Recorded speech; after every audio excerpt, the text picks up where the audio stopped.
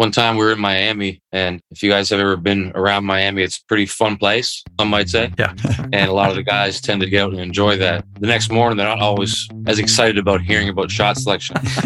Coach Stevens asked me to do a little speech on shot selection after the night in Miami. It was probably the biggest flop of anything I've ever said in my career. I have nightmares about that. Hi, I'm Dan Krikorian. And I'm Patrick Carney. And welcome to Slapping Glass, exploring basketball's best ideas, strategies, and coaches from around the world. Today, we're excited to welcome the head coach of the Perth Wildcats and Australia's NBL, Scott Morrison. Coach Morrison is here today to discuss all things cutting, including rim cuts, space clearing cuts, and cutting during the pick and roll. And we dive into undervalued offensive actions and blood-boiling mistakes during the always fun start, sub, or sit. This month, we're excited to celebrate the 1-year anniversary of our coaching and learning platform, SG Plus, a resource that coaches from the NBA, EuroLeague, college, G League, and all levels of international basketball are calling, quote, essential and the best resource for high-level coaching anywhere. Learn at your pace and get access to SGTV, our unique and ever-expanding video library consisting of almost 500 breakdowns, clinics, Q&A sessions, and our crunch time and inside the set film room sessions with some of the world's top coaches. Visit slappingglass.com for much more information today. And now, please enjoy our conversation with Coach Scott Morrison. Coach, thank you very much for making some time for us during the season. We're excited to talk to you today. The pleasure is all mine. I'm really excited to be on. This will probably be the one episode I don't listen to, just because I don't want to hear myself say anything dumb, but really enjoy your guys' work and all you're doing for basketball, Coach. Thank you. Appreciate that, Coach. We'd love to talk about cutting, and I know it's a pretty big subject, and we'll narrow it down as we kind of get into it, but I'd like to just start a little bit more broadly and your thoughts in both transition and half-court offense, teaching cutting via rules versus reads, personnel, just all your thoughts that go into it. Sure. I guess the background for me, I love cutting as well. If someone asks me to speak or do a clinic, I usually see if I can do cutting first because I like learning more about it, looking further into it. It's a good excuse to do so when you're going to present. And I also, have a great value for it in my offense as well. So I think most people would say that offense simplified to its lowest form is just create an advantage, maintain that advantage, and then finish. You might want to squeeze in, make the right read after you have the advantage. But at the end of the day, it's basically those 3 or 4 steps. And for cutting, I find it's kind of a double-edged sword because you can gain an advantage with a cut if it's the right timing and the right pace and so forth. But it also enhances your advantage after you get one. What I mean by that is a lot of times the most effective cuts are weak side when the defense is shrunk a little bit or pulled in or zoned up. And you can turn a 4-on-3 situation, for example, on the weak side to a 3-on-2, or even better, a 3-on-2 situation to a 2-on-1 with a cut. And the reason you can do that is because regardless of how good of a shooter you are from 3, pretty much at the highest levels, 99% of the players have to be defended at the rim. So if you send a threat to the rim, that guy has to be respected regardless of how good of a shooter he is. So even teams that sag off non-shooters, if you run a cutter to the rim, he has to be respected. It doesn't kill your spacing because the closer you are to the rim, the closer the defender has to be to you. So it still keeps the paint open, still keeps driving lanes open. And as long as a guy can finish, that can really be a threat. But also now, whatever that 3-on-2 or 4-on-3 situation was on the weak side, the fraction has improved in your favor as an offensive team. So that's the main reason why I like cuts. And then the trick is to figure out the timing, when to do it. Is there rules? Is it reads? All the stuff you referred to. So for us, we have probably 5 or 6 cuts that are kind of built into the offense, and most of which come after you have some sort of an advantage. I guess the one example I would use would be clear the nail cut. So here in Perth, we have a player named Bryce Cotton, who was a standout of Providence and had a little cup of tea in the NBA. And some would say he's the GOAT of the NBL in Australia. Regardless of what you call him, he's a problem when he has the ball with space and creates a lot of mismatches with basically any switch that he gets. So when he has the ball in the slot, the example would be teams will load up the nail. Same thing they would do for Jason Tatum in Boston, and really try to limit where they can get to the paint with the ball. So that clear the nail cut can do one of, three things. I guess it can create a driving lane through the nail if the defender respects the cut. If the defender doesn't respect the cut, then you're creating kind of a 2-on-1 behind the cut. So the cutter might get a layup, or if the corner defender pulls in, you might get a corner three. That's an example of creating an advantage. And then I guess the example of enhancing the advantage would be Bryce is an advantage. Jason Tatum is an advantage. Let's clear that thing out and give him even more space to operate. Staying with that example, and I guess, is it rules versus reads? If you have a shooter that's in that slot, or like you said, if for Cotton with the ball, will you still cut him to clear it? Or are you going to say if he sags off, we swing and it's an open shot for him? So my number one rule in life, I wasn't a great student. I did a master's in business administration. And one of the few classes I attended, I remember one of the professors saying that there's really only one rule in business, and that's the answer should start with "it depends." So I try to keep that motto in life and in coaching. So I think the answer is it depends. What does it depend on? Well, for sure, if he's a great shooter and they're willing to sag off him, let's zip it across and get a three or drive. I remember one time in Boston, there was a timeout, and Jason Tatum was in the opposite slot from the ball, or he was going to be. And he asked me, he's like, I kind of forget, am I supposed to cut there or not? I said, you know what? You probably never cut, because if his man sags off, we're quite happy with a guy like Tatum or Bryce Cotton in this case getting that three. And if his man doesn't sag off and doesn't shrink, then the space to attack is there anyway. So I guess in that case, it depends on what the defender's doing and who that person is. Some coaches don't want to tell guys, hey, you're not as good of a shooter, you should cut. Some coaches have no problem doing that. So it also depends on which coach you are. In a perfect world, the other debate becomes, do you cut the corner and you slide down, or do you cut the slot and stay in the corner? That's a whole nother topic. But in a perfect world, the non-shooter always cuts and the shooter always spaces or slides down. And again, it depends if you're the kind of coach that will announce that or not. Coach, I'd like to follow up on just implementing this, let's say in practice or in early season. And, you want to have these kind of read-based cuts. How do you introduce them? 5-on-0, 3-on-0, 5-on-5? I mean, how do you go about that? So I think, I'm not sure if I'm using this right, but the whole part whole concept, which my guy Brandon Bailey introduced me to.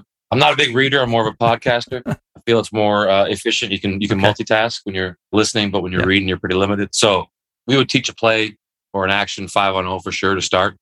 And then we would break it down. And there's kind of two parts to break down. The on-ball part, if it's a ball screen, or even if it's a pin down, the two or three guys involved in that screen. And then there's what's going on the weak side. So we would break both of those down. Obviously, there's a read with how they're playing the ball screen or the off-ball screen. And then there's a read of who or when should cut. And then the third read is putting it both together, where the guy with the ball has to see who takes the cutter, who doesn't. Are we getting a layup? Or are we seeing behind? Or are both guys covered and we attack because we have more space? So our drills in practice would be all three. We'll do a breakdown drill. Let's use pick and roll, for example, side pick and roll. Everyone does the same drills, I'm sure. If they go under, we do this. If they show, we do this. If they switch, we do this. That's our read. Then we have probably a guy just standing with the ball where he would be after the action. And we have 3-on-2 on the weak side. So we send that middle guy to the rim, in that case, of a 3 side. And the guy with the ball has to just make a simple read. Does the low man take the cutter? Does the low man stay in a corner, in which case the cutter should be open? Or maybe some teams, it's more rare, but maybe the guy guarding the slot at the top goes, and it's a different read. So we break down all three reads. We do cutting reads all the time in practice. We do attacking reads all the time in practice. And then you put it back together with some 5-on-5. Coach, you mentioned on the 3-man side, cutting the middle guy. And Coach Mantegna referenced this too and quoted you as the source. So now that we have you here, why cut the middle guy? When Joe said my name, or before he said my name, I was like, oh, I'm curious what he's going to say. Then he said my name and I forgot. But I've never said anything about that transition anyway. But the reason I like to cut the middle guy and the 3 side is pretty simple. Number one, on any of those cuts where it could be the slot or the middle or the corner, when you cut the corner, you're involving more guys into the decision-making process and the reading process. So basically what I'm trying to say is if you cut the corner, someone's got to slide down. So at least two guys are having to be alert, having to know what's going on. Whereas if you cut the middle guy, the corner's basically just staying where he is and the top guy's basically staying where he is. And you're creating that big space to cover for the defense on the weak side. You can accomplish the same cutting the corner, but again, it relies on more people being on the same page, and not all teams are created equal in terms of their basketball IQ and their feel. The other thing is, especially in the NBA, the corner's valuable real estate. So I don't know where everybody's from, but it'd be like, leaving San Diego to live somewhere between LA and San Diego. Why would you ever leave the best real estate? Or why would you ever leave Upper West Side to go live in Westchester? I'm not sure that's even a good analogy, but you get what I'm saying. You would never leave. Yeah. You don't leave Perth to go live in Sydney. No offense to the Kings. You keep the valuable real estate if you have it. So if I'm getting to the corner, and I like what Coach Montagna said about competing for the corners. You want to be there. That's where the shot's going to end up coming. And if they really play you tight in the corner, you're opening up a lot of space for your teammates. So I never leave the corner if I don't have to. Coach, maybe like a more advanced level of cutting is cutting taking place while there's a roll taking place. So you've got a 5-man roll into the rim, and you either are going to corner cut and drift to the corner, or you're going to, say 45 or burn cut from the slot and stay. If you're going to do that, how do you work on them not rolling into each other, not crowding the lane? Or does it even matter? You just like the two cuts at the rim to open up space on the perimeter? Well, I think it goes back to what I said earlier, and one of the best coaches I've ever been around, Dave Smart, who's a longtime coach at Carleton University in Canada. We were arguing one day about having too many guys around the rim cutting, like multiple cutters. And he made the argument, which I just referred to earlier, that if a guy's standing by the rim, you pretty much have to stand beside him as a defender. Otherwise, it's tough to play 2-on-1 in the paint. There's going to be a layup there. So you have a little bit more room to work with than you might think. So timing has to be pretty poor for that roller and that corner cutter to get there at the exact same time. And if they don't, I think there's some room for the corner guy to cut and get back out, to short it, or whatever the case may be. One thing that we like to do, or we're starting to do, is when that guy cuts, there's almost 3 options he can do. He can short it, he can cut to the rim for a catch, or he can Spain it. And that's one way to keep the defense on its toes and not really be able to load up. That takes a little bit of work to perfect the timing, but it's a pretty hard thing to guard. And there's 3 distinct ways that cut can result in. I think to start with those pick and roll stuff, to teach it, it's almost better to diagram it or call it. And then as the guys get better at it, or the girls get better at it, they can make more of a feel. The last time I coached Summer League with the Celtics, the first thing we did was put 3 letters on the floor. We put an A at the top, a B at the 45, and a C in the corner. And those were not only spots to fill and spacing, but also those were our cuts. So we would say, all right, run this play with the B cut, run this play with the C cut, and so forth. And that kind of taught guys both where to stand to start things, but also, who was cutting. And we would say, hey, if it's a C cut, make sure B goes to C. Things like that to try and just speed up the, learning process of spacing and how to respace around cutting. That's great. When you say shorting, I'm guessing you cut the cut short, don't go all the way to the rim, and then respace back to where they came from. Is that right? And that could be an option, but I guess what I meant is like a short catch on the ball side of the ball screen. So I call it short action. That guy gets through early and goes to the side of the ball handler. Ball handler hits him, and he has a read of the roll on the single side to deal with. Okay. Kind of the stuff that, Draymond used to do a lot of that back in the day. I'm not sure how many teams still do it, but I think it's a good way to get that roll exposed to that single side. Coach, staying on those B and C cuts, or a 45 cut and maybe then a corner cut in the drift, I guess more of a philosophical question. Which one do you prefer? Especially if you're going to attack like that nail help, why would you 45 cut rather than send the corner and drift? Or why would you send the corner and drift the 45 versus 45 cut? Well, I think it depends, again, on how a team plays pick and roll defensively. So if a team has a very active top tag, I'm not sure what terminology you guys use, but the nail tag in a spread pick and roll, then maybe you cut the corner to keep the low man occupied and slide the guy who's in the slot down to the corner. His man is engaged with the early roll. If it's a team that doesn't really tag at the nail and they really heavy tag the low man, then me personally, I would cut the slot guy, try to take his man with him, and then you're exposing that low man to really be having to have a long close out to the corner, if that makes sense. Yeah. So cutting to attack the tag. Yeah.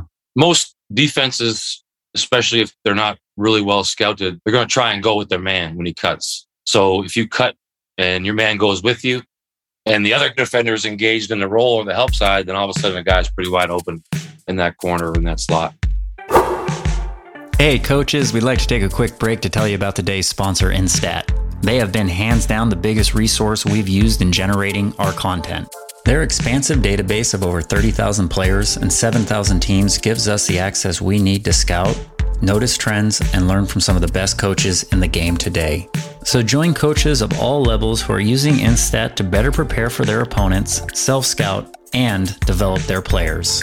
By going to instatsport.com/form and entering the promo code SGPOD, coaches can receive 1 free month of Instat Scout and 10% off their subscription. That's SGPOD at instatsport.com/form. Thanks again to Instat for their support, and now back to our conversation. Coach, another area of cutting I'd love to ask you about is, like, a lot of the cuts we're talking about right now are rim threatening cuts where someone's got to go with them because the guy's going to the rim. But there's a lot of cuts that clear space but aren't attacking the rim per se, like a backside exchange or a ghost screen or a shallow cut or brush cut, whatever you want to call it. How do you think about implementing some of those kinds of cuts or movements as well into the offense outside of just a rim cut?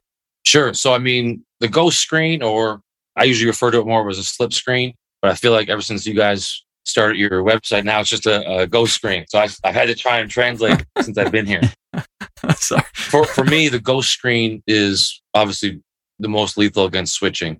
And we've utilized that quite a bit here. We have a smaller 4 named Vic Law, and he's made a living basically slipping into space with an empty side pick and roll with Bryce Cotton. You know, when you have a guy like Bryce or anybody who's a threat with the ball that people are concerned with, and you can run another guy by him, whether it be a bigger guy that can pop and shoot the 3 or another fast guy that can catch it and rip, it creates difficulties. It's really tough to communicate when to switch, when to stay, and so forth. Obviously, if you mix in a screen, it makes it even that much more to predict. So those are things that we incorporate mainly against switching.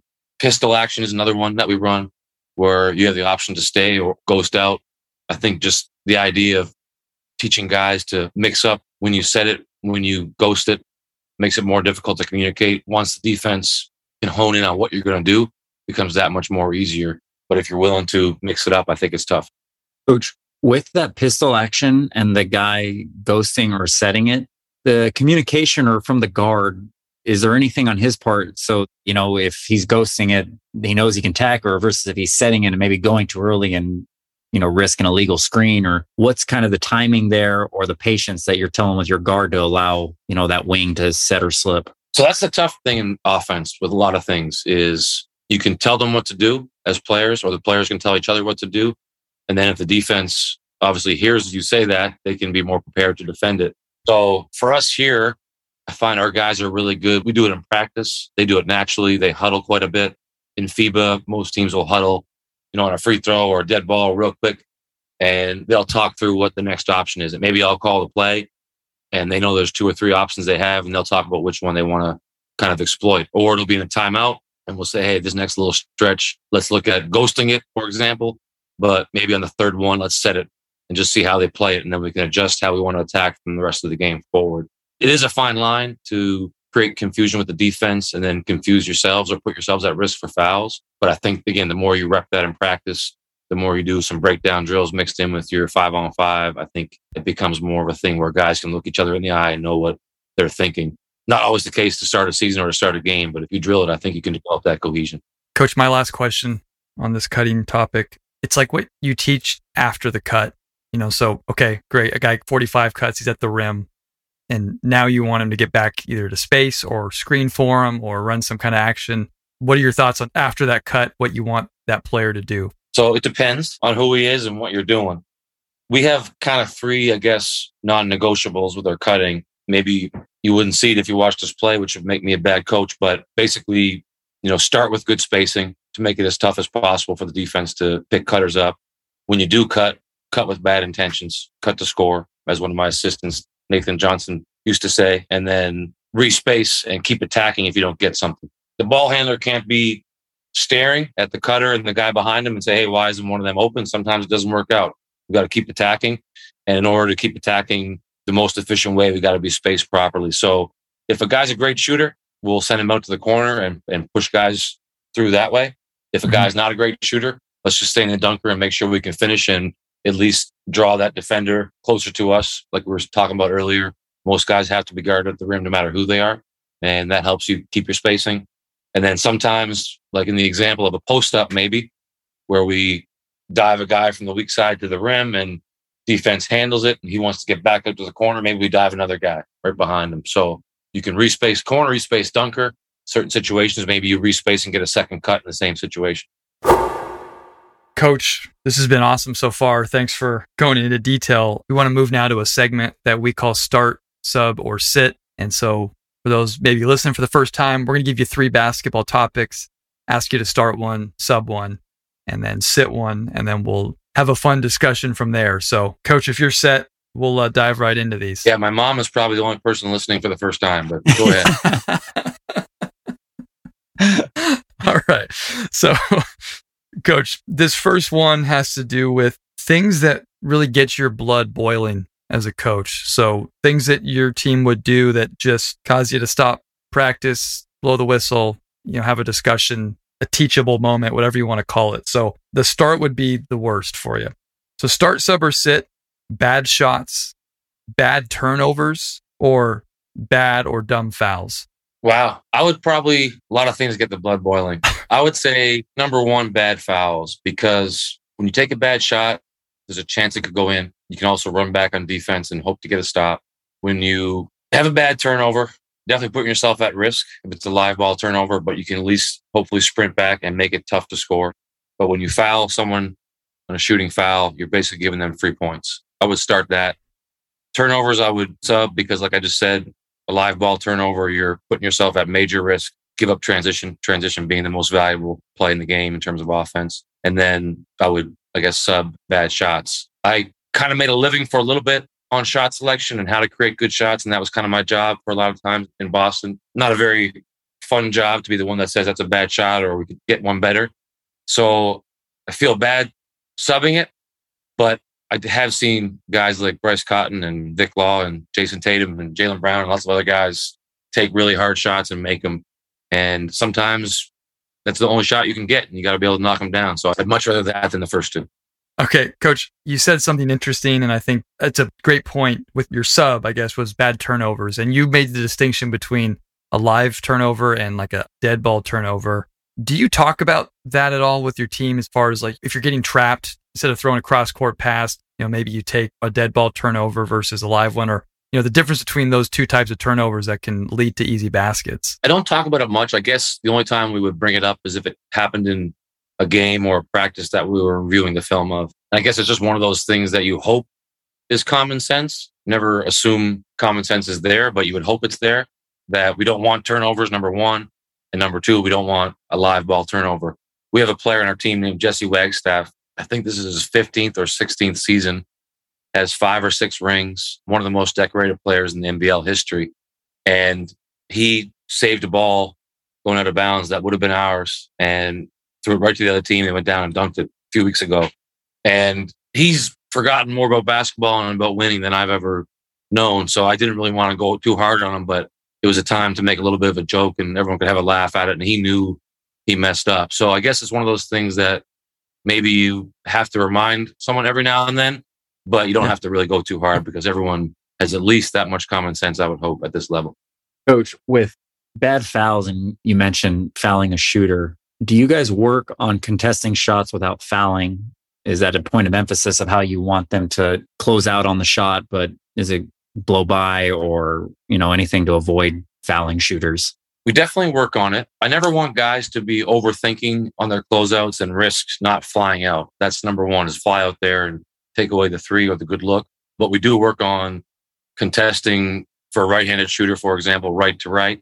If it's a guy we got to fly by, if it's a guy who we respect, but maybe isn't worthy of putting ourselves at risk for a blow by, we'll work on stop short and elevate straight in the air. But definitely a little bit of work for sure on not being open to getting fouled there, not being exposed to getting fouled. And then at the rim, lots of work on verticality, especially in the preseason and the offseason, just being able to stop and elevate with your arms behind your shoulders, and being able to, as a big man, being able to drop with the roller and the ball and then slide over on the pocket pass and plant your feet and elevate. And that usually comes up probably, I would say, in pick and rolls and in transition, where we emphasize covering the basket first. Those are the two times where it will come up the most. We definitely do work on it and watch film on it. And was it Brandon Bailey we talked about, but rim contests in transition, when you have a guard, I mean, I feel, a lot of times the guards are going to be the first one back protecting the rim. Are you having them trying to get outside of the charge circle to take a charge? Or are you also then teaching with them walling up and trying to stay vertical as best they can? Unless you're the Bucks I'm not sure how the Bucks are playing this year, but when I was scouting them, Lopez would never rebound and he'd always be at the rim, which made it real hard to score in transition, at least layups. So we don't do it that way. Most teams don't. And yes, you're right. A lot of times it's a small guy that's back there. We kind of try and teach them just to, our phrase is, make the defense make one more play, one more pass, one more dribble, and just buy your teammates as much time as possible to get back. That's number one.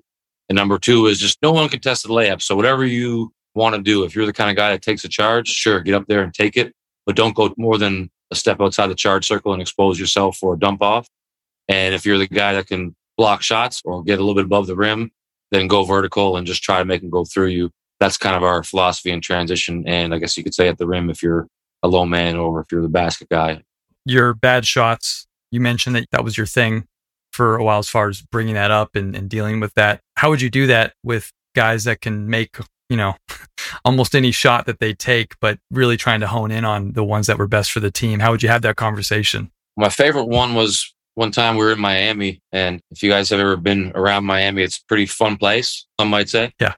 And a lot of the guys tend to get out and enjoy that. The next morning, they're not always as excited about hearing about shot selection. I remember one time in Miami, Coach Stevens asked me to do a little speech on shot selection after the night in Miami.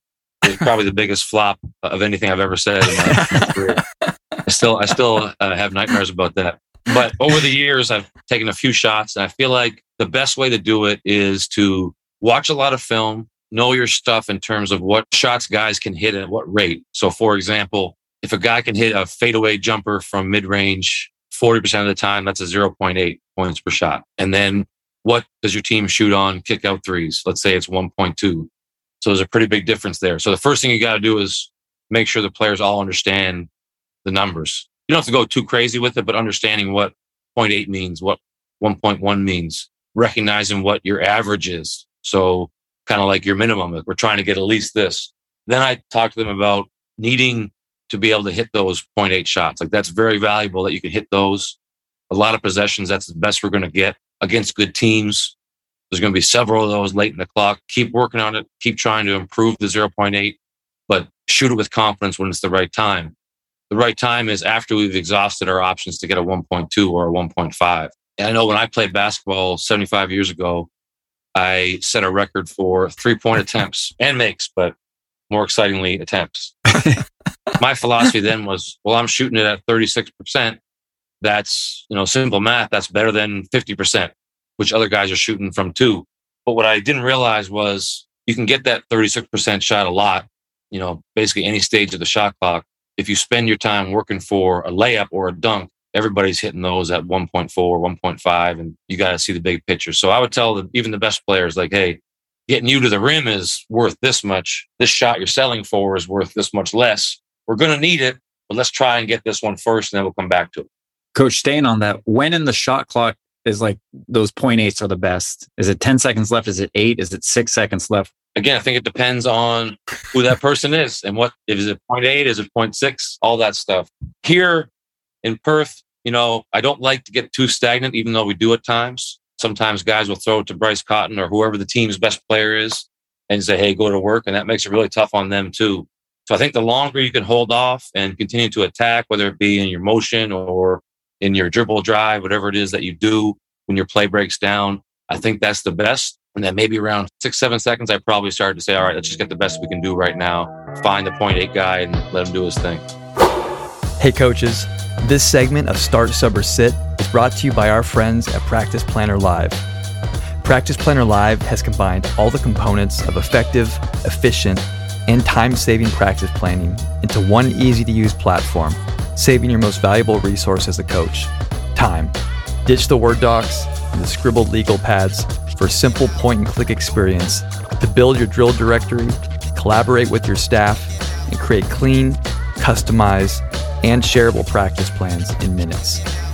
With over 75,000 practice plans created at the professional, collegiate, high school, AAU, and youth levels, Practice Planner Live is proven to raise the level of organization and effectiveness of any program.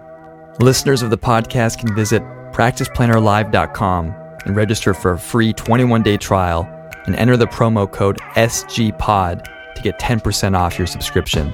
Thanks for listening, and now back to our conversation. Coach, our next start sub sit for you has to do with ways to tag the pick and roll, and specifically tagging, let's say the pick and roll is going away, the ball's going away from you from the two-man side.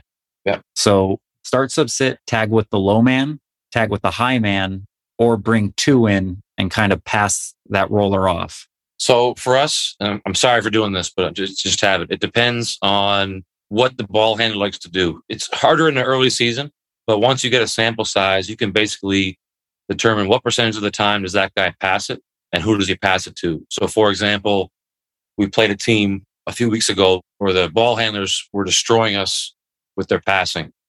So we dropped our big and we brought our tags closer to their man, less tagging. Then we play a team where the ball handler attacks, say 70% of the time. All right, now we're going to need our tags because we got to bring our big up to the ball handler a little bit more. And that's going to expose the roll. So we need our tags to be there. So in that case, when, let's say we're playing a good ball handler that can score and they have a good roller, we'll have both guys tagging. Here in our courts, we have pretty pronounced circle around a free throw line. There's always a logo there, much like a lot of the overseas teams. And then there's the charge circle. So our rules are the top tag is in that free throw circle and you're like a chess piece. Our base will be to straddle the nail. And then like a chess piece, he can only move east-west along the free throw line. So the more of a threat that the roller is, whether it's because our big is up or because it's a really great roller, he'll move that chess piece closer to the pick and roll. If it's a team where the pass is more of a threat or it's a slow roller, the chess piece will move back towards the shooter off the ball, for example. The same thing can be said for our low man. He's a chess piece that moves north-south. So he starts at the top of the charge circle. And if it's a smaller guy in that spot, he's got to meet the roller higher so he can move north-south only until he's determined that there's no more threat at the rim. Now he can leave his job and go back to his guy or X out or whatever the case presents.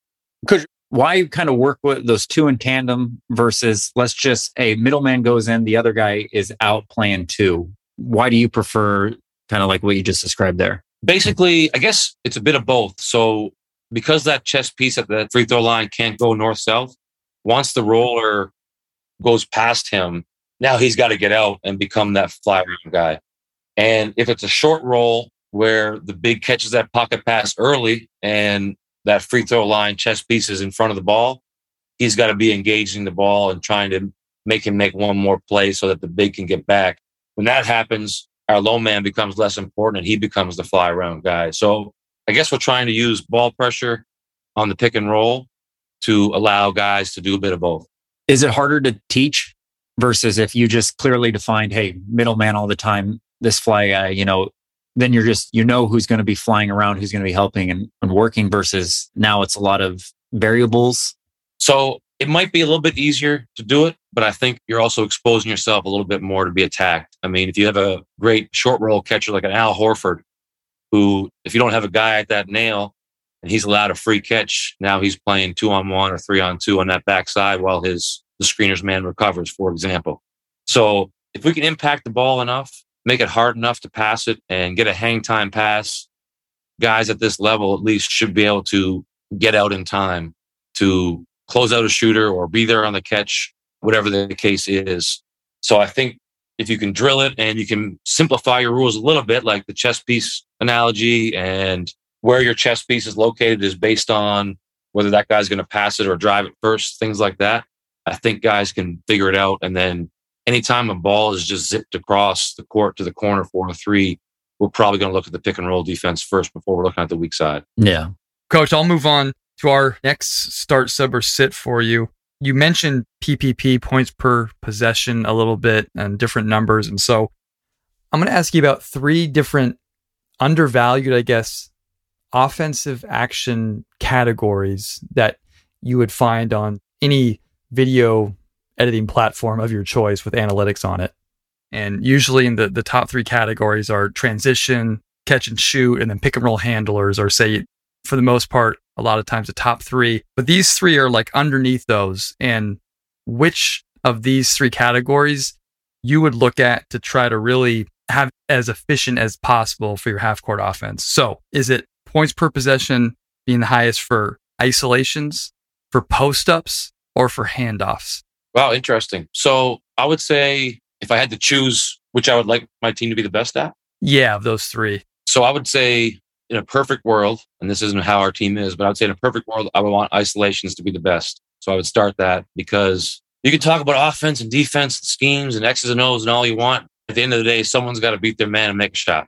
You got to get the advantage and someone's got to finish it. So I would take that, because a lot of times plays break down and that's the shot that you get. I would sub post-ups, but I would asterisk post-ups including passes. I believe that's the synergy heading, right? Yeah. I like to create offense off the post with cutting, with screening. And I think that's a great way to generate threes, provided that you have a good enough post-up guy that he can draw some attention and some extra coverage from the defense. That should open up a corner 3 or skip out 3. And then I would sit handoffs, not because I don't like using them, but I feel like handoffs in theory should be easier to be switched. And if they switched, I'll go back to my post-ups, including passes, and draw some attention from that mismatch if I need to. Okay, got a lot of places to go here with it. I want to start with your start in the ISO, being now in Australia, and obviously you have great players in Australia, but coming from the NBA to the NBL, and your view of when you get into ISO situations, are there spots on the floor that are different? Are there alignments that are different? Just ways that you think about isolating players end of shot clock that are different? For sure. So we have what we call our switch spacing, which is kind of what you're referring to. And basically, we want to have both corners filled, a dunker filled opposite the ball handler, and then a slot free to his preferred hand. So we'll work on that as well. So if we get a switch on the right slot, for example, and it's a right-handed driver, we're okay with that. We'll tell him to move over to the middle. We'll space as far away as we can that left slot and let him go to work. If that same player got his mismatch on the left slot and the right slot was full, we would tell that guy to cut through, get to the opposite corner as fast as you can, and whoever was in that corner will just push up a little bit to the free throw line extended. And that's a double-edged sword too. It's a cut that you might get something out of, but it also opens up that side of the floor for that guy's preferred hand. So the key is kind of knowing which hand guys prefer for the teammates, even more so than the coaches, because that happens quick. All right, Patrick has the ball. He likes to drive left. Let's clear this left slot out and make sure we get to the corners and the dunker.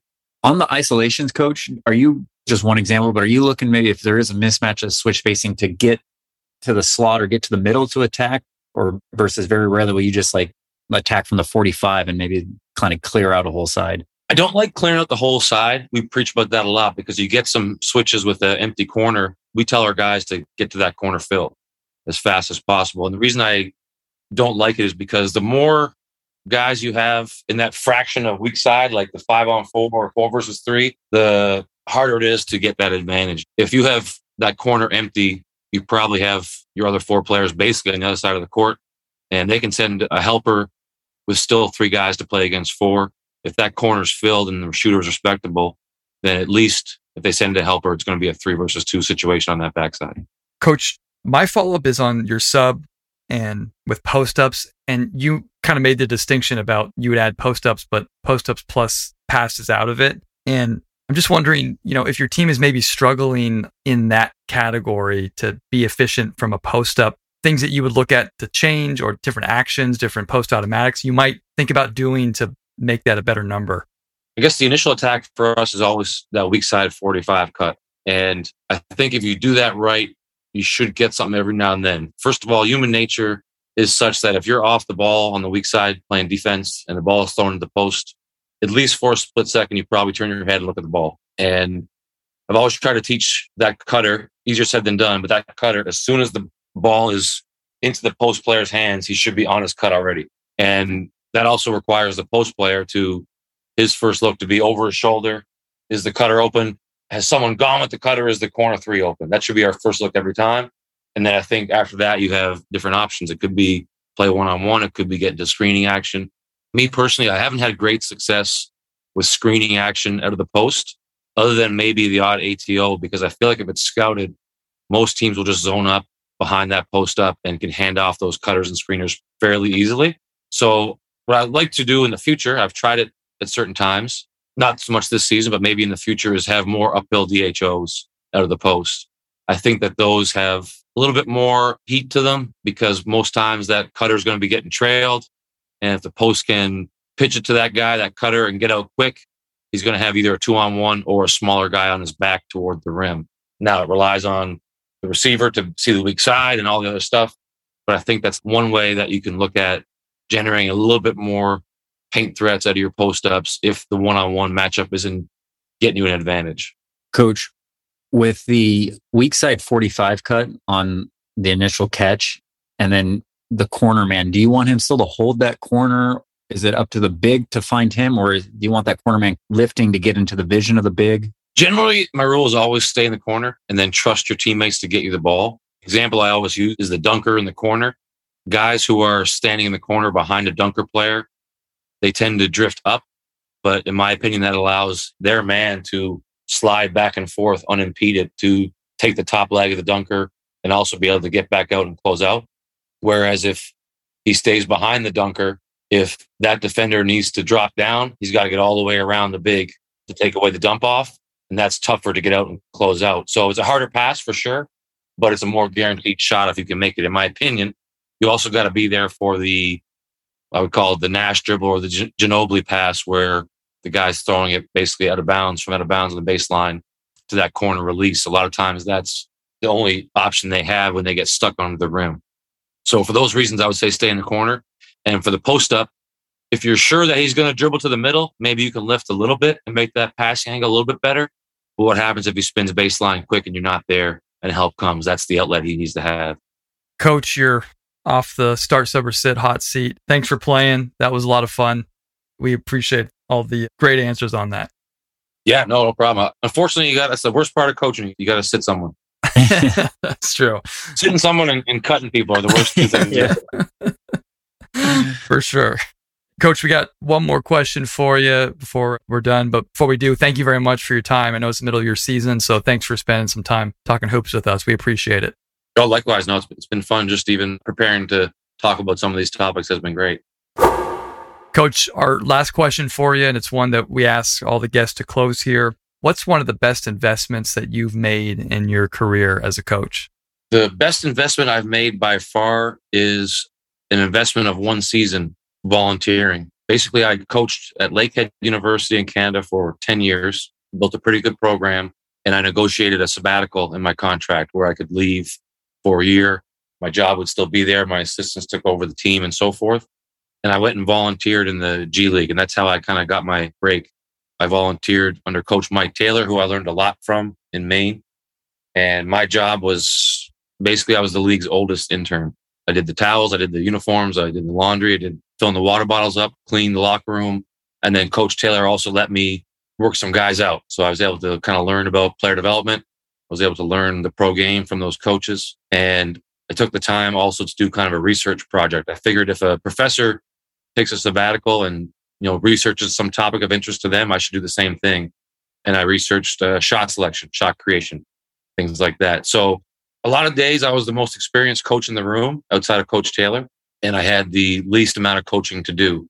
And I think that I've made a lot of mistakes in my life and I would do a lot of things different, but having the humility at least one time in my life to kind of do something that I might have thought was beneath me in order to improve myself actually ended up not only improving myself, but giving me a great opportunity in coaching to get hired by the Celtics to coach the Red Claws and then eventually move up. So I always tell the one or two coaches in the world that are coming up that will listen to me or want to listen to me that you can never be afraid to maybe sacrifice what you think you're worth or what level you think you should be on. Don't be afraid to sacrifice that for a chance to learn more and be exposed to new things and get a good opportunity that maybe wouldn't be available if you let pride get in the way.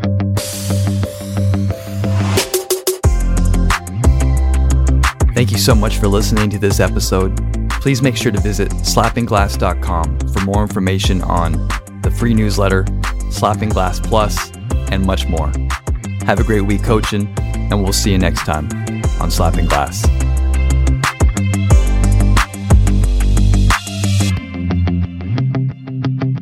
Do we have a name yet for this thing? I have like slapping backboard.